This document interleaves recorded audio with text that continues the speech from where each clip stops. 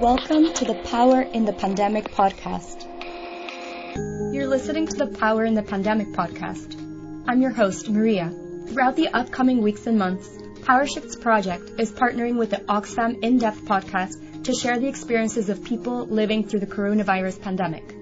If the climate crisis is an expression of a systemic crisis, then we need to address, all of these different expressions of that crisis at the same time. Like, we need to talk about the economy, we need to talk about the political system, we need to talk about these fundamental cultural beliefs and address all of that at the same time. Hi everyone, this is Maria, your host. I'm really glad you could tune into this episode, which is part of a series in collaboration with the Climate, COVID and Care Feminist Journeys zine, which launched on the 24th of August. This publication is a collection of journeys, stories, and ideas from 5 different feminist activists working at the intersections of gender and climate justice. So if you're listening to this episode but haven't checked out the rest, and especially if you enjoyed today's episode, I really encourage you to take a listen at our episodes with Hindu Omaru Ibrahim from Chad, Betty Barka from Fiji, and Maggie Mapondera from Zimbabwe. Today we're going to hear from Mahandra Rodriguez Acha, a climate justice and queer feminist activist from Lima, Peru. Mahandra's activism focuses on gender, intersectionality, capitalism, youth activism, and the environment. She's the co-founder of Tierra Activa Peru, has been Young Feminist Fellow for Climate Justice at the Women's Environment and Development Organization, and is a member of the Diversity, Equity, and Inclusion Working Group at Global Green Grants Fund. Mahandra is currently the co-executive director at FRIDA, the Young Feminist Fund. And before we start hearing Mahandra speak, I want to briefly mention that Mahandra is a friend who I got to know through the Global Climate Justice Network, and I've been greatly inspired by the work that she's doing across various spaces, especially in building transnational feminist solidarity and helping create new narratives to the ecological crisis geared towards feminist solutions and community-based organizing. Before the pandemic hit, Mahandra and I met up twice, both in Spain and in Peru, and I had the chance to record an interview with her, which we've had to hold off for a bit. But we will be publishing it very soon when we announce some changes to this podcast channel in the next month or so. So Mahandra's voice is one you'll get familiar with if you follow us in future episodes as we continue changing along with our times. So to start off this very interesting episode, let's first hear Mahandra talk about why intersectionality and systemic analysis are central to the work and vision of young climate feminists, and especially about the importance of framing change, with a capital C, as both systemic and structural, and of working at the intersections of diverse movements, understanding that at the core, these are all intertwined.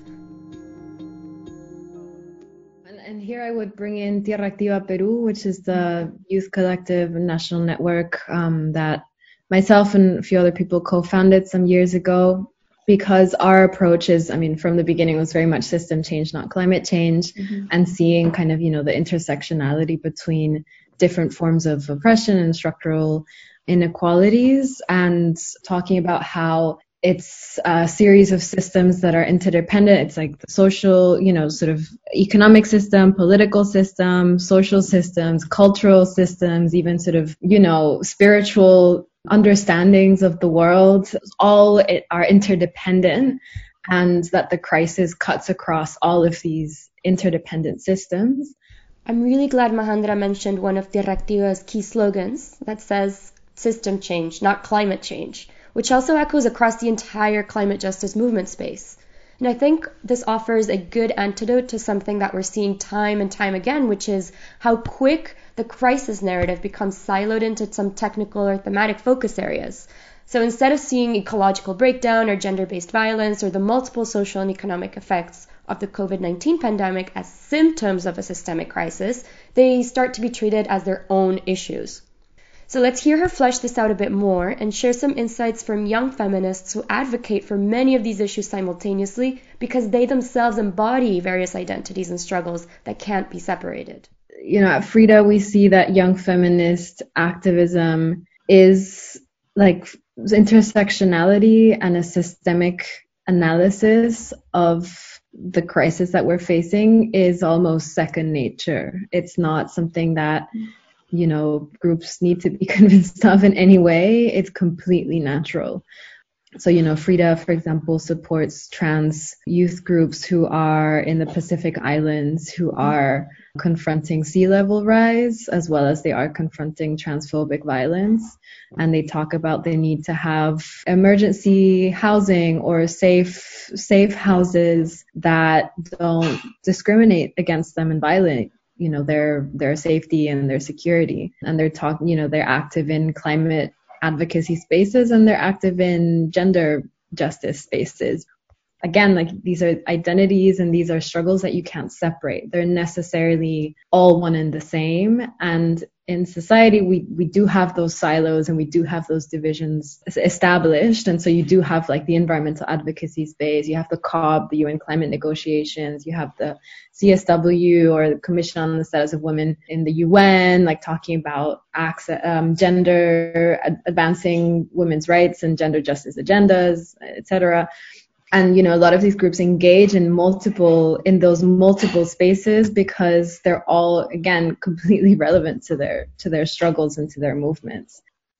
Absolutely. And I would add that another danger of separating issues like climate and gender is that visions for solutions rooted in other logics and in other forms of valuing the land and social relations, not based on productivity or the commodification of nature or our disconnection from it, such as those of our current extractive economic model show to be, continue to be relegated. Mahendra highlights how corporate and state powers instrumentalize narratives based on the right to the land in order to productively exploit it, and makes interesting parallels between the exploitation of the earth and women's bodies, as understood from an ecofeminist perspective. The president came out saying, who are these indigenous people? Like, if they're not going to exploit those resources, they can't stop us from doing it. They're second-class citizens, like literally said that. They're second-class citizens. Who are they to prevent us, us, the collective, the whole Peruvian community, from benefiting from these resources? Yeah. When, we're in poverty, blah, blah, blah, like we need to develop our economy. And then saying, who are these people who have these, what was the term he used? He was like, who pray to deities such as mountains. Sort of, what nonsense is that? The mountains are mountains. They're not gods. They're not alive. They're not spiritual beings. Sort of negating the whole indigenous worldviews that sees mountains, trees, the land as spiritual beings, as interconnected. So, like, there is also this, social cultural understanding that, sees the land as a resource to extract and exploit, and it justifies the political and economic aspects of carrying out those activities. And, it's like a fundamental belief that, it's our right to do so, and that these resources are infinite, and, and if not, then technology will come in and solve any problem of scarcity there might be. And understanding the economy as capitalist economy and not as, system of exchange of goods. And anyway, so just sort of seeing the interdependency of all of these systems and understanding that if the climate crisis is an expression of a systemic crisis, then we need to address, all of these different expressions of that crisis at the same time. Like, we need to talk about the economy, we need to talk about the political system, we need to talk about these fundamental cultural beliefs and address all of that at the same time. And again, of course, like, this is interrelated to the patriarchy. When the earth is seen as feminized, it's equated to it's sort of in a binary understanding of things where you have like masculine and masculine is strong and feminine is weak, and masculine is rational, and it's like about benefit and competition, and feminine is emotions and it's spirituality, and it's all these things that we don't want. And it's, again, like, this binary understanding cuts across all these different realms. And yeah, and in Peru there's a very strong tradition of the earth being feminized culturally. It's Pachamama, it's like Mother Earth, and that's why she's strong and wise and powerful. But in a patriarchal world, of course, that means that she's there to be exploited and abused for the benefit of the patriarchal systems of power and dominance. So yeah, it's all sort of interconnected in that way.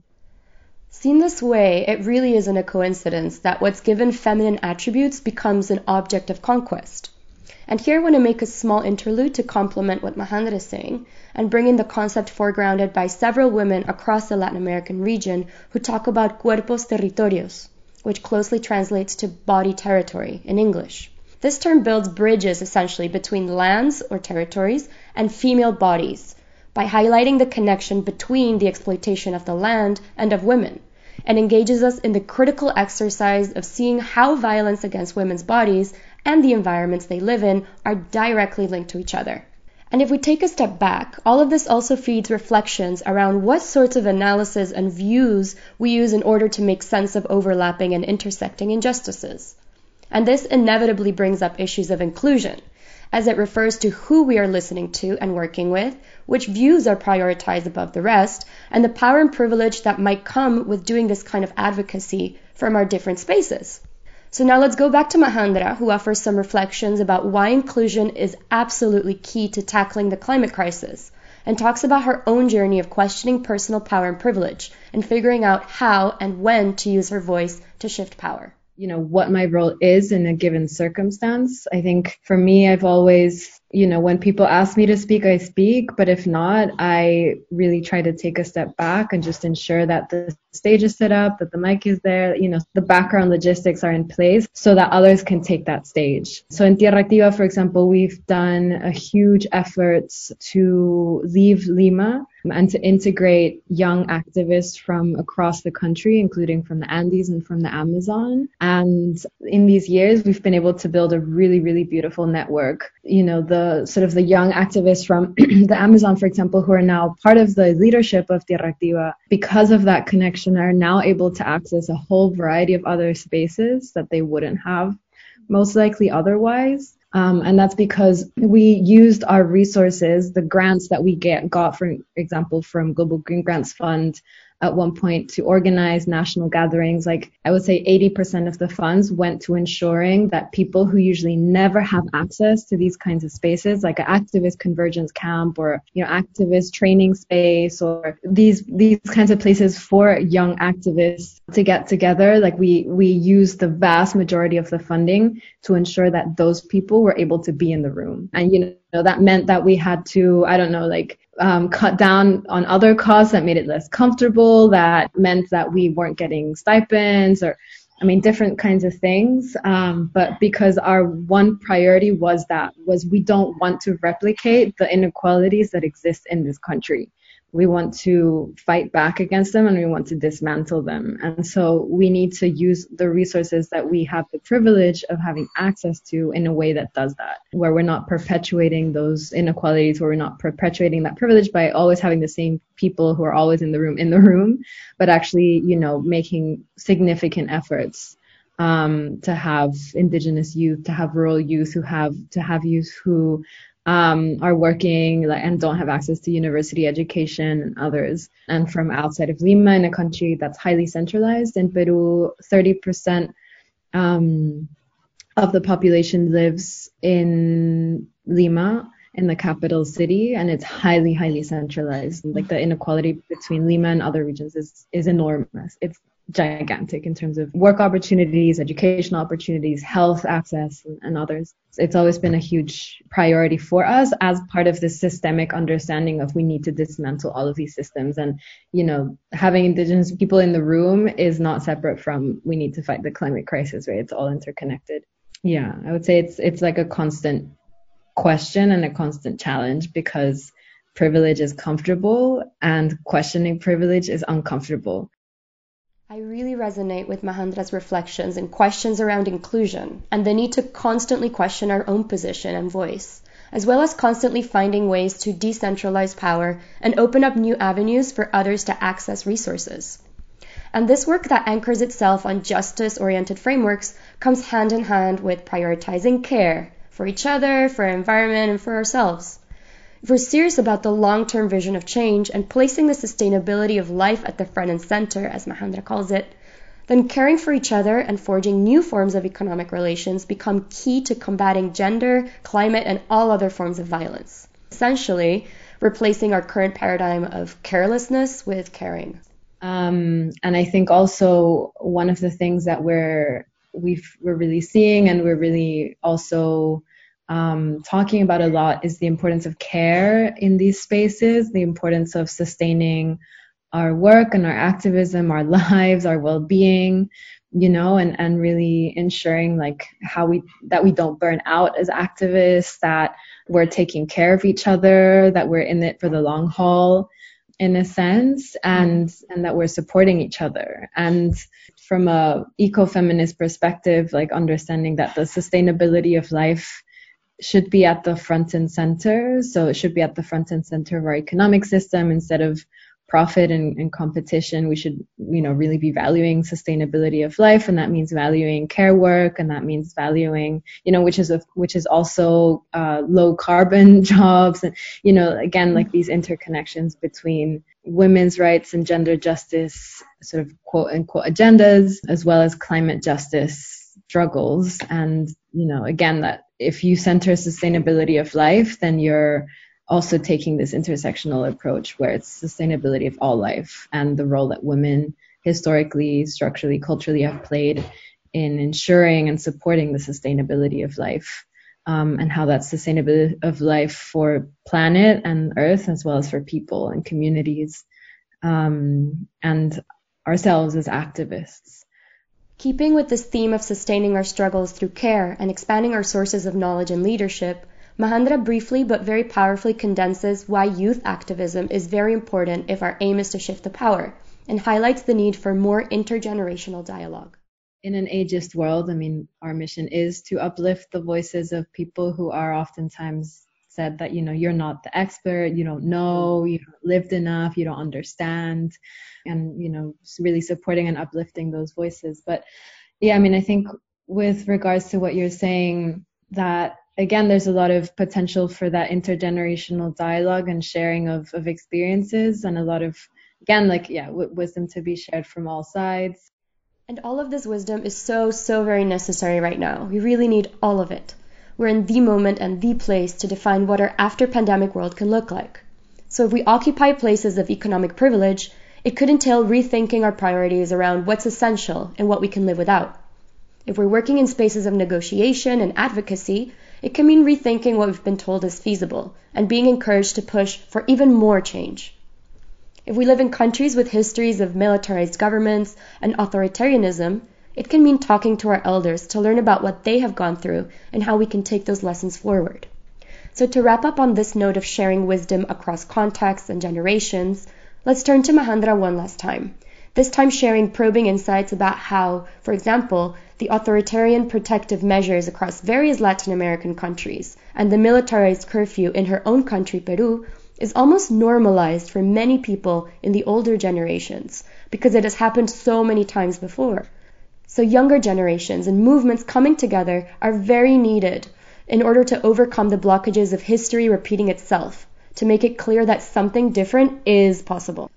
Something that's really resonated with a lot of people has been Arundhati Roy's article around pandemic is a portal, and how, this is really, and sort of different thought pieces that have come out around how this is really, it's a shift. It's it's like there's a before and there's an after, and we're still in a place where we can really define what that after will look like, where hopefully, again, we won't be going down the road of, we're fully going down the road of increased surveillance and, authoritarian rule and all these things that, I don't know, like in Peru, we have a history of military government. We have a very short history of democracy. And in this time, people haven't, didn't blink twice when the government said, okay, we're sending the military out and you can't leave your houses. Whereas in the US, people are protesting because they might have to wear a face mask sometimes. It's like, culturally and like historically, it's just, in Latin America in general, like a lot of governments have taken a very hard kind of authoritarian, militarized approach to the pandemic in a way that, because it's happened before, and not just once, but, historically and over sustained periods of time, for a lot of people, particularly older generations, it's natural and it's normal and they've lived it before. And I think for younger generations, it has been more shocking because we haven't necessarily lived it in the same way. In different contexts, I think it's led to different sort of government measures. And and responses. But, you know, so that's one road. And then of course the other road is what you're saying around actually, let's rethink the model, right? Like let's rethink the way we're doing things. In the climate negotiations, for example, we were told so many times, this isn't politically feasible, you know, it's not realistic. We can't cut back on production of, you know, these industries, or like we can't, like, no, the economy, this and that. Status quo and business as usual is just so strong in our imaginary. I mean, and it's really just in our heads. And of course also expressed in concrete systems. And now we're seeing, like, in 3 months, just how we've been able to completely shut things down and start, you know, the oil, like the price of oil going below zero, like these things that just a few months ago would have seemed completely just impossible are happening, and how that can hopefully open up these mental blocks that we have to allow us to think that actually something different is possible. It's very possible, you know, we can build it. So I think young feminist activists are really seeing that opportunity, as well as climate justice movements. I mean, it's sort of like I don't know. I mean, it reminds me of the Naomi Klein's shock doctrine as well, but how right-wing or capitalist interests can use crisis to pass their own favorable regulations, but how activists can do the same, really, as well. So, yeah, but I think a big emphasis right now is on mutual aid, and is on how we can support each other through these times, and how we can be in solidarity, how we can, you know, like questioning, do we need to be buying all these things and be consuming all these goods? Like, shops have been shut, at least in Peru, for months now, and we're, you know, like, people are living their lives, and their money's going towards what's more essential, like food, and donating to each other and supporting each other and sharing what they have. And it's I think allowing for these practices of mutual support, and activists are at the forefront of that. Like, they're creating all these networks, and, you know, on social media, like using all these new technologies and tools to be in contact with each other, even if we're not physically able to be in the same room, like to have meetings, to you know, think of plans, to set up platforms like this. There's this map that they've set up where people can, like, ask for help and share their stories, and other people can go in and donate. And, you know, it's like connecting people to each other, just like designing websites and figuring out ways to reach people who don't have access to internet or technology, like neighbors in different places. And really, really beautiful and powerful stories of how people are taking it upon themselves to build these systems to support each other. And in doing so, like, not just saying, okay, we're responding to this crisis now, but actually we want to set up these systems for the future as well. You know, that center on aid and solidarity with each other. So, yeah, I think there's a lot of work happening towards that all around the world, like in all these local communities that we're not really hearing much about, but are so powerful. You've been listening to the mini-series on climate, COVID, and care, in partnership with the zine with the same title. You can find links to the zine and more about Mahandra and her work with Tierra Activa, the Global Green Grants Fund, and Frida in the episode description below. I hope you go away resonating with Mahandra's call to focus our energies on the sustainability of things that emerge as responses to this pandemic, be it mutual aid systems, community organization, creative ideas and initiatives, and so on. These are what make up the new infrastructures that will sustain us in the years to come.